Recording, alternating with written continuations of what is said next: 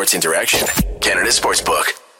Think you know what way it's going to go? Make your bet with Sports Interaction.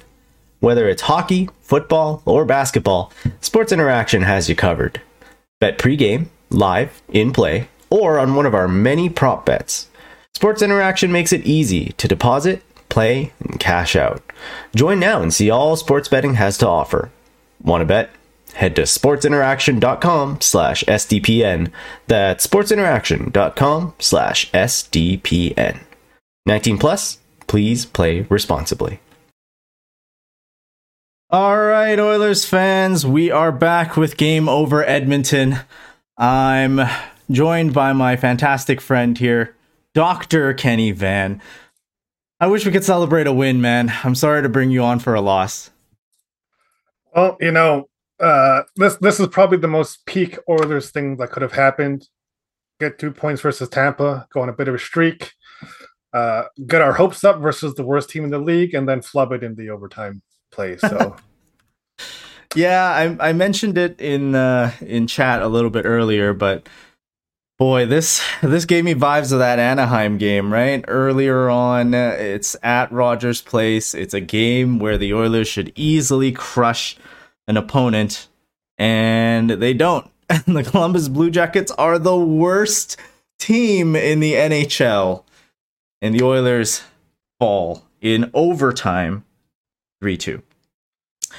Yeah, I just don't know what to say about this team sometimes, man. Yes, we don't have Kane tonight, down in I think San Jose for something regarding his bankruptcy case, but this is a tough loss to swallow, especially when the Oilers were going into it on a 6-game heater, undefeated in the Vinny Desharnais era, as they said, going 11-7. It seemed to work, just not against this team. Yeah, and one of the things that the chat's brought up is that the Oilers seem to play against their opponent to their level, right? We played against Tampa, we ratcheted up a notch, playing to what some people thought might have been our level, and then against Columbus, we seem to have been missing passes, forcing plays, and things just not going our way. And hopefully, for our next game against Chicago, I think they're either statistically the worst team in the West, or at least the worst team in Central. In that case, you would think that we should be able to handily get 2 points off of them. But if we play like we did today, we might be lucky to get one. Yeah, we cruised into this thinking it was going to be an easy one. Like, the schedule gods were giving the Oilers a little bit of a break. You're right. Next game is against Chicago. At this point, they are the worst team in the Western Conference. It would suck. I don't want to put this out into the world, but you feel like you have to, right? If the Edmonton Oilers drop games to Anaheim, Columbus, and then Chicago, that's just unacceptable, right? Like, in the Connor McDavid, Leon Draisaitl era, and we'll get to the players a little bit later on. We'll get to a little bit of a recap of the game. Losing against these teams when you should be banking points, it's just unacceptable. Now, there's trade deadline approaching. I think a lot of speculation has happened in this market, as it should. I don't know what they even do now, right? Like, defense was the original sort of issue pointed out earlier on in the season, but in the last couple of games, Broberg's really stepped up, Vinny Desharnais, and you got guys waiting in the wings, like a Niemelainen. I don't know now. Is defense still the pressing matter, or do you think we got to look a little bit somewhere else, like a little bit more energy, physical, that sort of thing? I'm not sure what the Oilers can do during the trade deadline, simply because, like, glancing at Cap Friendly right now, our cap space is effectively zero, right? Like, unless if some people go on long-term IR, or we make some moves that involve, some of our higher paid players, we can't really grab someone unless if they're incredibly risky, right? Unless we can find a player that other teams are willing to risk it on because of either like injury issues or because the things aren't working on like on their end. But otherwise, stats wise, I think the Oilers are in a place where we can't really sign someone to really noticeably improve our team. I feel like the Oilers do have all the pieces they need to go on a solid run because when they're playing at what we expect them to play at, they can beat, I think, almost anybody, or at least go toe to toe against them. It's this inconsistency that occurs. Yeah, I mean, like, let's look at it. When you think about cap dump to make trades work, right? The people who come to mind immediately are, Jesse Puljujarvi, Warren Foegele, guys that I don't know at this point. Are they actually going to benefit the team if they get traded away? Because Jesse Puljujarvi played amazing tonight, right? Like, he was physically active. There was the shift when someone on the Columbus team went to go check Puljujarvi in the corner, and he just kind of gave them a little back shiver, reverse check, and made a man just fall down. I swear he hit him with like his spirit, his stand. It just shot out of his back and smacked him in the face. Jesse Puljujarvi chipped in on the assist for the Derek Ryan goal. Do you wish that he could contribute a little bit more by himself with $3 million? Certainly. But man, like, I just don't know if a trade with this guy is going to actually improve the team. If you take away his offensive contributions, his defensive contributions, and stick them into someone like a defenseman who's maybe going to take the minutes off of Nurse, does that actually help this team win? It's really hard to say, right? I mean, yes, he's at $3 million, Warren Foegele's at 2.75.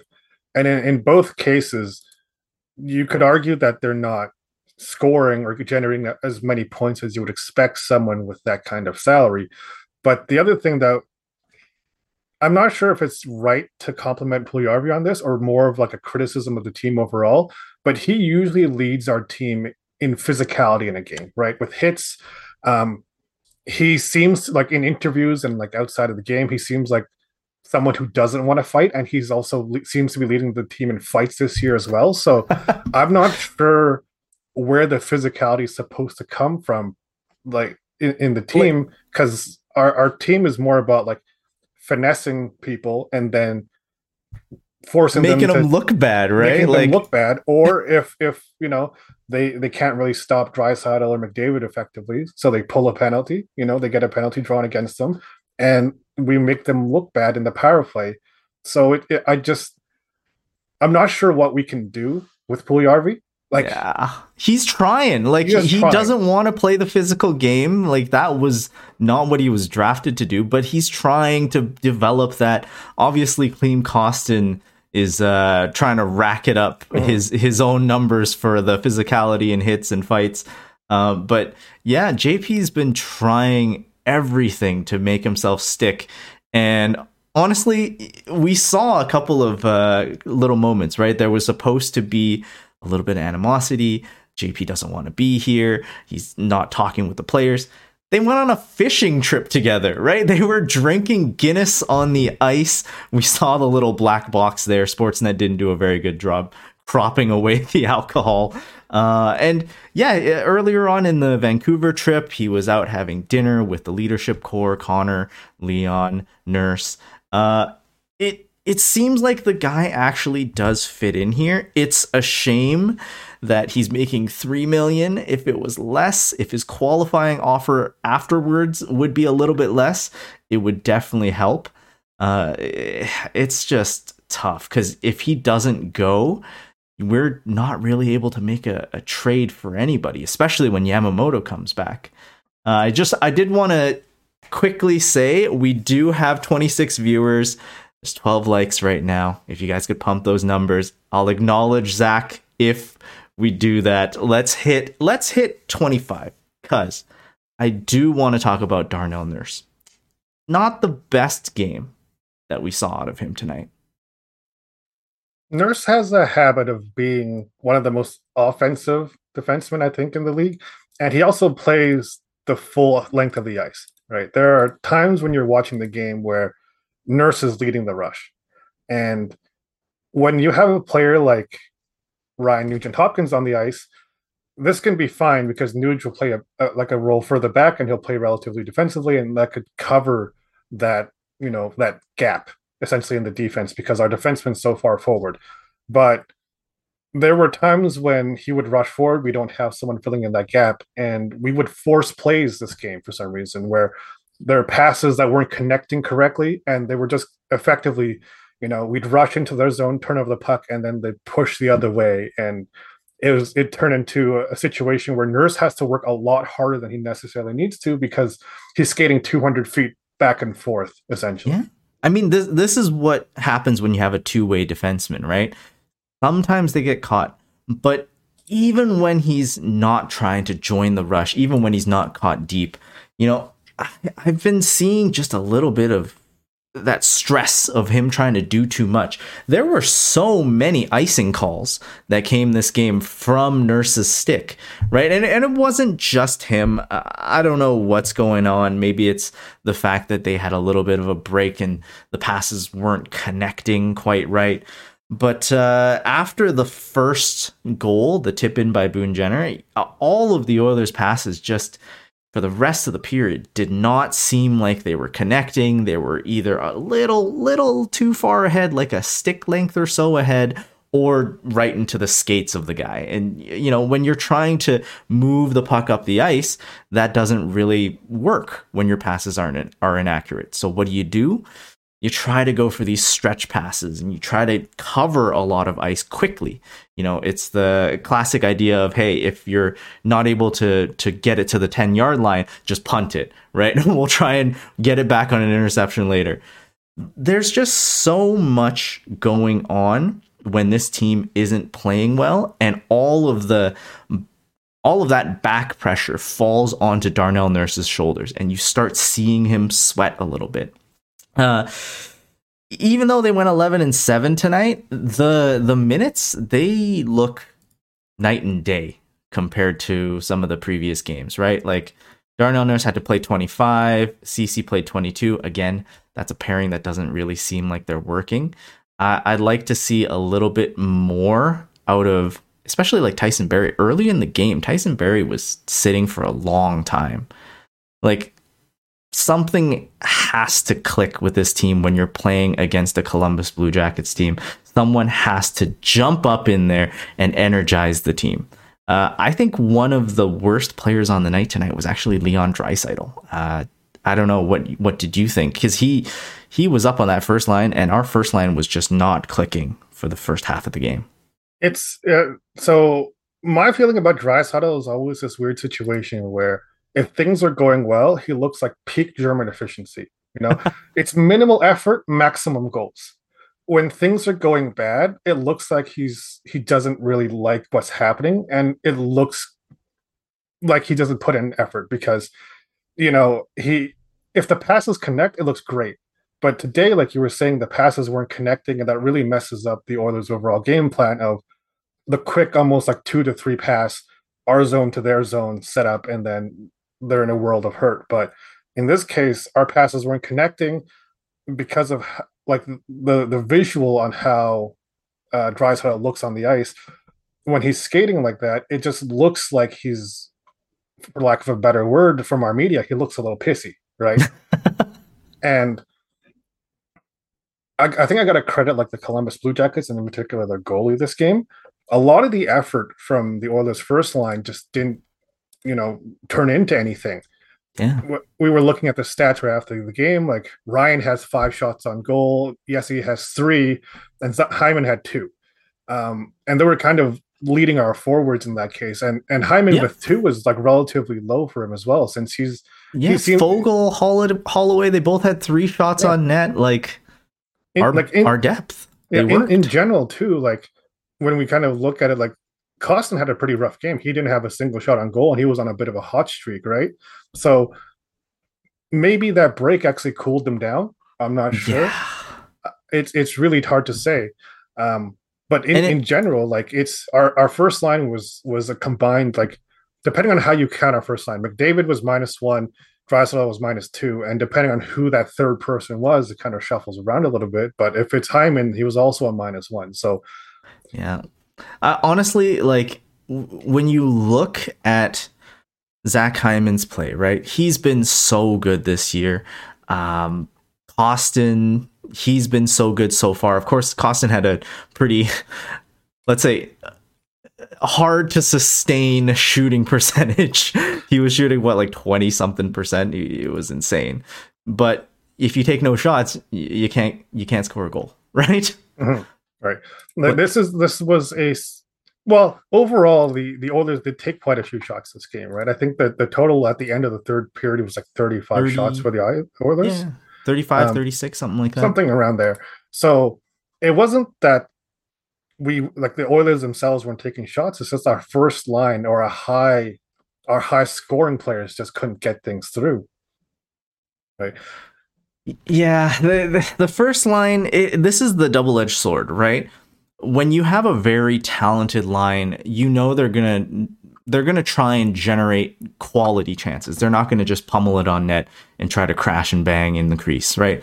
This entire game so far, it seemed like crash and bang was what worked, right? Like there was so many chances early on. I think Ryan had that one again, sort of almost behind the goalie. Puljujarvi had a chance right up front. He's working on that one timer, especially after practices. I think Draisaitl's been working on him on those one timers with Puljujarvi. Fogel was crashing the net. Holloway had a couple shifts where he was crashing the net, and those are really good because even if you don't score, you try and shake up the goalie a little bit. You bump them. You're not obviously trying to hurt guys, but you try and create chaos, right? And from chaos, from nerves, that's when maybe you can sneak a little garbage goal through. You don't always have to have the high quality scoring chances against, right? The top line in McDavid and Draisaitl, you saw some very pretty plays. Like McDavid had the spinorama to get past a D-man behind the net. He's just trying to drive it right to the front. Like those sorts of plays, when they work, they're highlight reel goals. But when they don't, usually means that the puck's just going back the other way, right? Like these are the issues of having a really talented top line. So what's the answer to that? Midway through the game, do you break up McDavid and Draisaitl? I'm not sure if that would be the solution because Draisaitl is like that elite level playmaker, right? I mean, he's also got the wicked shot, and we can always see that on display during the power plays.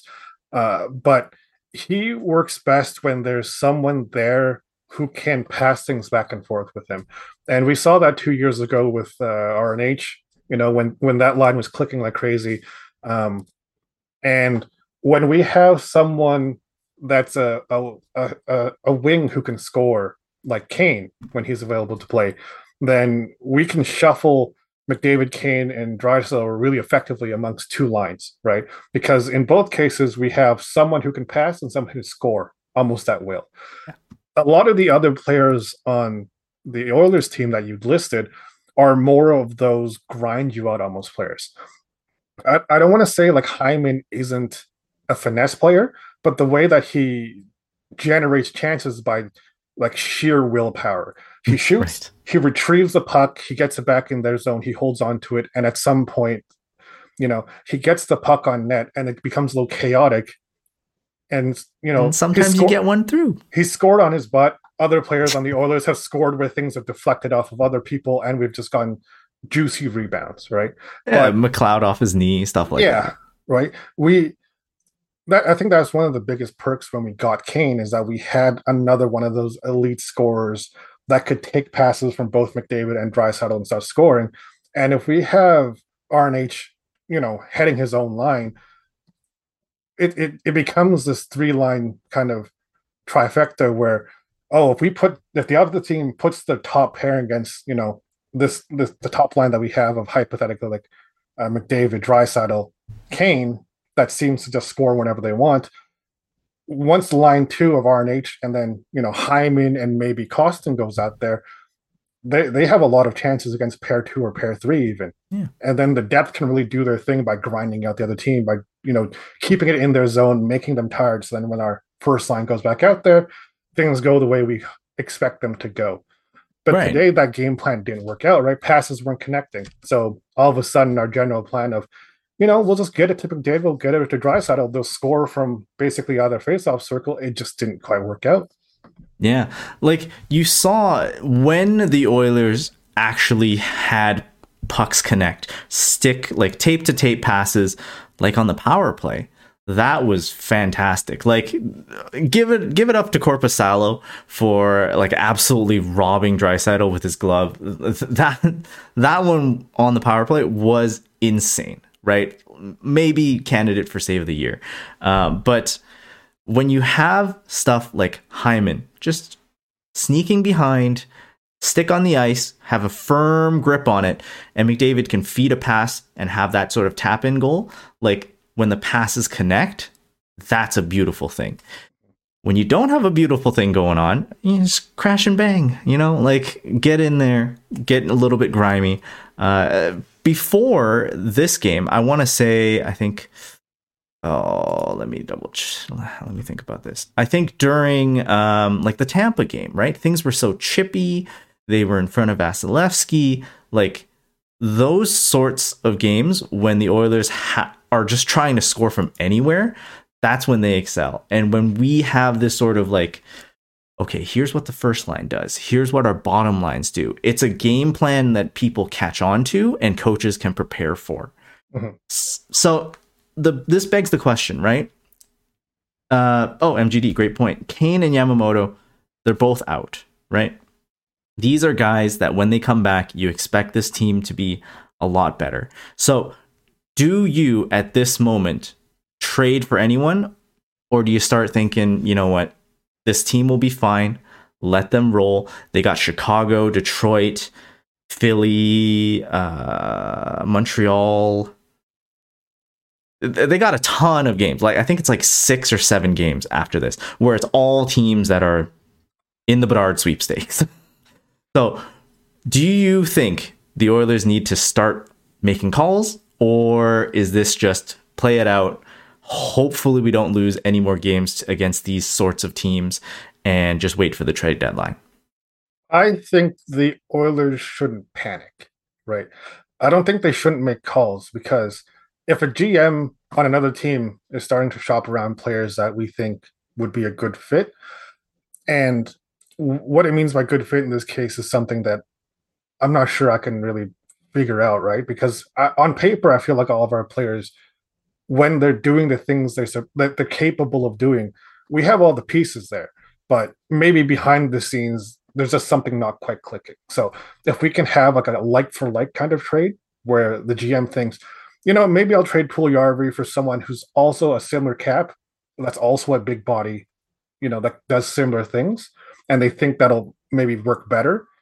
I can see something like that, being a reasonable trade. But we shouldn't do a panic move where it's like, you know what, we've been letting in too many goals, we're going to trade some of our players and maybe a pick, a draft mid-round. Yeah, a mid-round draft, and be like, we'll grab a big name defenseman and try to slot him in, right? Because we don't know if that'll work out. Yeah, you're right. Like, this is the sort of thing where a lot of people have mentioned Vladislav Gavrikov, right? He played tonight pretty much invisible, right? So is that the fact that he's playing, pretty stable? Like he doesn't really show up because he's just a quiet defender that goes away? I don't know, right? Like, you have to think about team chemistry. And if you have a guy who just comes in, maybe let's say it's that left defense that Oilers fans have been clamoring for. I'm sure it looks like Zach has signed off for the night, but Jacob Chikrin, right? One of those guys that Oilers fans have been clamoring for a long time. Gavrikov, recently, what's his name? Matthias Ekholm. All guys that Oilers fans have been trying to get. If those guys come into the lineup, they replace some of Nurse's minutes, but they start pushing guys that are liked in the room, like Broberg, like a Desharnais. If they push them back to the AHL, maybe for a year, 2 years, does that sort of disrupt your team's chemistry, right? Does that sort of have guys suddenly not really gelling with this new player? I think when it comes down to it, the Oilers right now, you're right, shouldn't panic. The defense has looked fine against some of the best teams in the NHL. And this game is hopefully just a one-off. I know when we lost against Anaheim, that sort of sent us onto a little bit of a spiral. I really hope it doesn't happen now because, again, the next couple of games are all very winnable. Yes. If they do go out and get a guy now, I expect it to be something more like a depth forward. Someone who's maybe going to eventually go at the trade deadline, but you might as well get it done early because it's only gonna cost you like a fifth, right? Like something where it's so minor that if you have the deal done on paper, you just submit it before anything changes. And I don't think this is the time for the big move.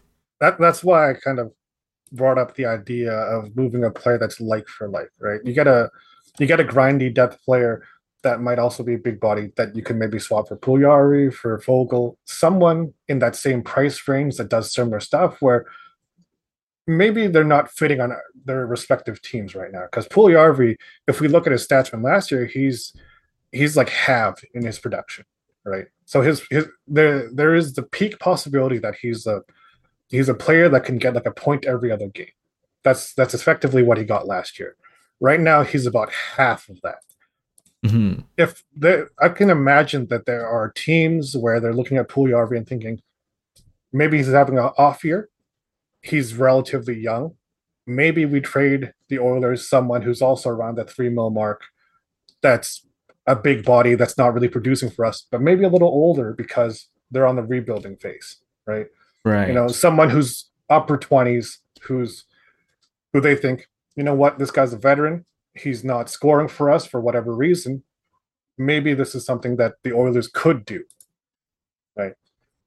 The issue with that is I find that if you're bringing in a guy who's going to be a depth forward, you maybe don't necessarily want another experiment, someone who's not really scoring, someone who's not really gelling. If you were to make that sort of a depth move, I would want it to be someone who can probably kill a penalty or maybe just facilitate a little bit of another aspect of the game, like the physical aspect. But if you're trading Puljujarvi for that, the only thing you're really getting is the penalty kill. I guess one thing that could happen is you could bring in another center who can win faceoffs, right? Because that's one of the things that the Oilers have been lacking recently. It's possible, right? But I mean, this is us chatting. When it comes down to it, I like Puljujarvi because of the physicality he brings to the team. I mean, Kostin is the other one that's brought a lot of physicality that kind of fills in the gap for the Oilers when it comes down to checking and fighting and then getting people off the puck in a less flashy way, you know, removing them by literally removing them from the play. When it comes down to getting other players, if I was a neutral and just wanted maximum chaos, I would get the highest scoring defenseman in the league right now just by going with the method, score more, win, right? But obviously right. that's not how hockey works. And full chaos. And nobody would, and we can't afford Erik Karlsson either. No. Right? Because the San Jose Sharks aren't about to, you know, keep 60% of his cap for no apparent reason. Well, they can't, right? We'd have to get like a third team, like a 50 and then 50. It's going to cost a lot. It would be a really crazy trade, and it would be a lot of fun to watch all Oilers games go like 7-6, but that's not exactly what the Oilers should do, right? Realistically, the Oilers shouldn't do any of that kind of stuff. Right, outscoring the problems, play to your strengths. I don't know, like scoring is up in the league, but is it an invitation to just not play defense, just go ham? I don't know about that. One of the things I wanted to bring up, is the fact that if you go for a scoring defenseman instead of a shutdown sort of guy, there's someone who's maybe in the fold, depending on how the rest of the season goes before the trade deadline. If you bring up the Florida Panthers, go to Gustav Forsling. The dude's only making 2.6 mil. It's got another year. Of course, I don't know if Florida is going to go full on like, hey, you know what? Fuck it, let's get a couple of assets. I don't know if that's going to happen. It all depends on how poorly their season continues to slide. But honestly, like, I'm in agreement. I think we don't need a big like shutdown defenseman because we already have a Desharnais. He can fit in on your like seventh defenseman, your bottom pairing. If you bring in a guy that can really skate, transition the puck, instead of making these sort of big stretch passes to the offense, that's something that this team could highly benefit from. And Forsling is a guy like that. Of course, Chychrun is a guy like that. You're worried a little bit about the cap hit there. All of these things, it's speculative. If we're being honest, I think we're in for a pretty slow trade deadline. The Oilers are just so cash strapped. I'm more of the type to think depth forward, maybe a depth defenseman as you're trying to prepare for a playoff run. That's it. What do you want to see out of the trade deadline, and what do you think you'll see out of the trade deadline? I think I'm in agreement with you that for the Oilers, it's going to be a relatively boring trade deadline. I actually hope that it's going to be a boring trade deadline for the Oilers. I don't want anything too crazy to happen because, like we had mentioned earlier in the show, that all the pieces for the Oilers, when working as expected, should fill in the gaps realistically, right? But, you know, we, like last year when we had our playoff run, when things were working the way we thought, we overcame most of the challenge that we encountered. Right, the defense played defensively. They shut down a lot of other teams, and then our offense was allowed to do what they wanted to do.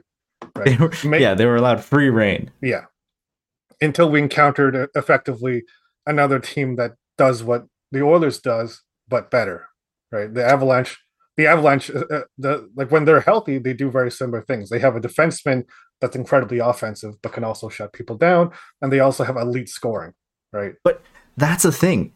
If you're talking about Cale Makar, he shuts them down with speed, not physicality, right? We're moving into an age of the NHL where, if anything, speed and positioning can stop a lot more plays than just straight up running a guy over. Because running a guy over or tying him up nowadays is going to get you a penalty a lot more times than normal. Of course, people are always going to say playoff hockey is a different beast. You're allowed to grip a lot more. You're allowed a lot more slashes, so on and so forth. If we're playing it by the rule book, I'm going to say speed is more important. And that's why I like a guy, well, like a Chychrun or, like a Forsling, not so much like a Gavrikov. We'll see. It is weird to say, but like in January, we're already getting a good picture of who's making the playoffs and who's not. So this is where, Ken Holland, if you're listening, if you have a deal that you're working out with someone, just pull the trigger. Pull the trigger. I would argue that if Ken Holland is listening to us for trade advice, it's already over. It's too late. This team is screwed. Okay, we should be at the bottom of the totem pole for trade advice. Okay, I just floated Erik Karlsson. But how crazy would that be? No, well, like it would be incredibly entertaining. I don't want to see it happen. Right, but like you had mentioned, the playoff picture has largely settled down. I'm in the East. Wild card 1 and 2. There might be some chances there, and the same in the West. Like the wild cards can move around, but like in the Central, I think their top 2 are firmly in there. So, yeah, the big battleground seems to be the Pacific, and that's all just for rank. Like tonight, New York, the Islanders, they lost. Like the Rangers lost, and then I think wild card right now is Pittsburgh and Washington, right? Yeah, Pittsburgh, Washington. They're tied at 56 points.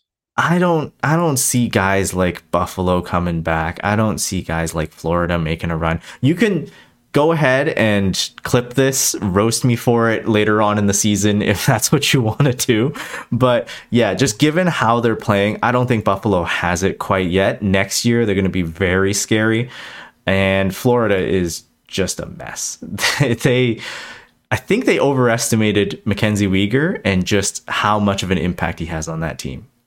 So, I mean, completely off topic from Edmonton right now. I mean, just glancing at it, Washington's on a losing streak and Buffalo's on a win streak, and they got 3 games in hand.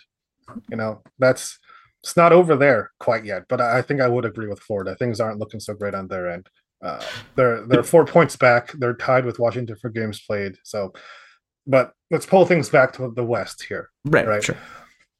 When he chatted off of stream, like, our idea was that, or at least my idea is that the playoff cutoff might be around 96 points, I think. That seems relatively fair. It might be a little bit higher. For this division, I think that's pretty fair, like 96, 98. Like, the chat has actually said, like, the West is relatively weak this year, right? So it's chaos. Yeah. If we want to get 96 points, we need to maintain a point percentage of about 60%. Realistically, like, before the All-Star break, we had chatted and said that, for the next 4 games, or I guess the past 3 in the upcoming one, out of these 4 games, we need 6 points. Because we beat Tampa, I was hopeful that we would get 8. Obviously, Oilers are going to Oiler, and we lose to Columbus. We get 1. So the best we can do is get 7 now, but unfortunately, like LA, Vegas, and Seattle, they're having ups and downs, but they're still maintaining about a 2-point gap ahead of the Oilers. So, while Seattle, I think Seattle smoked Vancouver tonight. Yes, they got obliterated, right? 6-1. That's the kind of game Edmonton should have realistically had today. Right, playing like we have a high octane offense versus a team that's struggling to really maintain any kind of semblance of offense or defense. Unfortunately for them, they're minus 61 for the year after today's game. We should have been able to really just run over them when it comes down to our offensive capabilities, but it just didn't happen today. So hopefully against Chicago, we at least get a point. Then we'll get the 6 of 8 possible points that we had brought up pre All-Star break. Like, we shuffled around. We initially thought the Tampa we wouldn't beat, and then these 2 teams we could have. But how pathetic is it that we're saying we hope we get 1 point against Chicago? It's that thing where the Oilers play to their opponent, right? Mm-hmm. And it's unfortunate, but if I was a neutral, it'd lead for some entertaining games. But as an Oilers fan, it leads to very stressful games instead. Yeah, that's right. I think this entire season, there has been 1 or 2 games when I have been watching and I decided to just lay down on the couch and not stress about it at all. Every other Oilers game has to give me like heart palpitations. Like, it's insane. A little bad for the health. But, we are running a little bit long here. It's 41 minutes already. Thank you so much for watching the show. If you are watching live on YouTube, give us a couple more likes. It really helps us grow the show. And if you're listening on Spotify, Apple Podcasts, whatever it might be sure to leave us a review. I wanted to close it off with a little bit of a happy news. You and I are now both 30. Congratulations. Wanted to congratulate you on your 30th birthday, which happened very recently. Chat, give Kenny a little bit of a happy birthday, a little happy belated birthday. And in that instance, the Oilers are one of the youngest teams in the NHL. This means that there's still room to grow. And the fact that this team has prospects still. There's a couple of guys who I think I'm willing to trade and a couple of guys who I'm not. So I wanted to ask you this. out of our, let's say, prospects, so that still includes guys who are playing in the AHL and the NHL, who is untouchable? Who else? Who is untouchable? And who will you just say, yeah, shoot them out the door if they are going to help us become a contender? I think when it comes down to it, there are realistically maybe 5 or 6 players I would call untouchable on the Oilers, right? That many? Well, I would like to say McDavid, Draisaitl. Oh, okay, but prospects. Prospects where things get a little bit difficult, right? I think with how the Oilers are currently playing, with the age of our players, I almost feel like anyone who's not currently coming up and down to the NHL team, so people like Broberg, people of that nature. So Bouchard, Broberg. I think we should keep both Bouchard and Broberg, and we would instead look at maybe moving CC, right? Okay, so untouchable. Yeah. Dylan Holloway. I feel like Holloway can be moved. I feel like forward prospects might be movable. If it comes down to it, the Oilers need to somehow become cup contenders, not just playoff bound, but cup contenders within the next 3 years, right? That's our approximate time the window. Frame. That's our approximate time frame before Draisaitl and McDavid need to re-sign again. And at new contracts, and God knows how much money that's going to be. Right. So we have a 3-year time frame where we need to become cup contenders. The Oilers are playoff contenders right now, but they need to take that next step. And forward prospects, I feel like, can be moved if it means winning within 3. Makes sense. I think Holloway is one of the toughest ones, right? Because Holloway seems like he's already gelled with this core. He is beginning to contribute at least. I think he will contribute during the next 3 years, this cup window. When it goes one step deeper, when you start getting into Bourgault, Schaefer, guys like Petrov, Tullio, that's when I'm saying, yeah, you can go right ahead. Like, I don't really care if they decide, even like Niemelainen, he's gelled with the team. I think if you were to get a legitimate, like, third line defenseman, third, or even like a really good third or fourth liner for a forward, I would trade out Niemelainen, right? The only guys that are untouchable, I think, is Broberg, maybe Holloway. Even like Bouchard, he's been struggling right now. I want to keep him, but I would almost say if he's gonna need a new contract, if he's gonna be signed for like $4 million on a bridge deal, maybe you want to get a guy who's salary controlled for the next 3 years, and you just go for it, right? Like, future be damned. Yeah, that is definitely a situation where, looking at like cap friendly, we have 3 players in our defensive, Bouchard, Broberg, and Desharnais, who are not being paid very much, and I think we would realistically only need to keep 2 of the 3. Exactly. And right. Desharnais, he's gonna stay cheap, right? Like, even if he reaches his end of his contract, I think he's UFA, right? He's UFA. Right. Yeah, because he's 26 already. So even if he reaches the end of his contract, he's not going to be an expensive guy to re-sign. So this is the sort of fear where if we had signed Evan Bouchard to something of like a longer term, like a Clefbaum sort of deal early, we'd be paying the price now. I'm starting to lose faith in Dad. I'm starting to lose faith in the guy. In the grizzled veteran of Evan Bouchard at the age of 23. The 46 and yet at the same time 23-year-old. Mm-hmm. Right. So it's really difficult to say, right? We don't know what calls are being made to our GM, right? But we need to win within 3.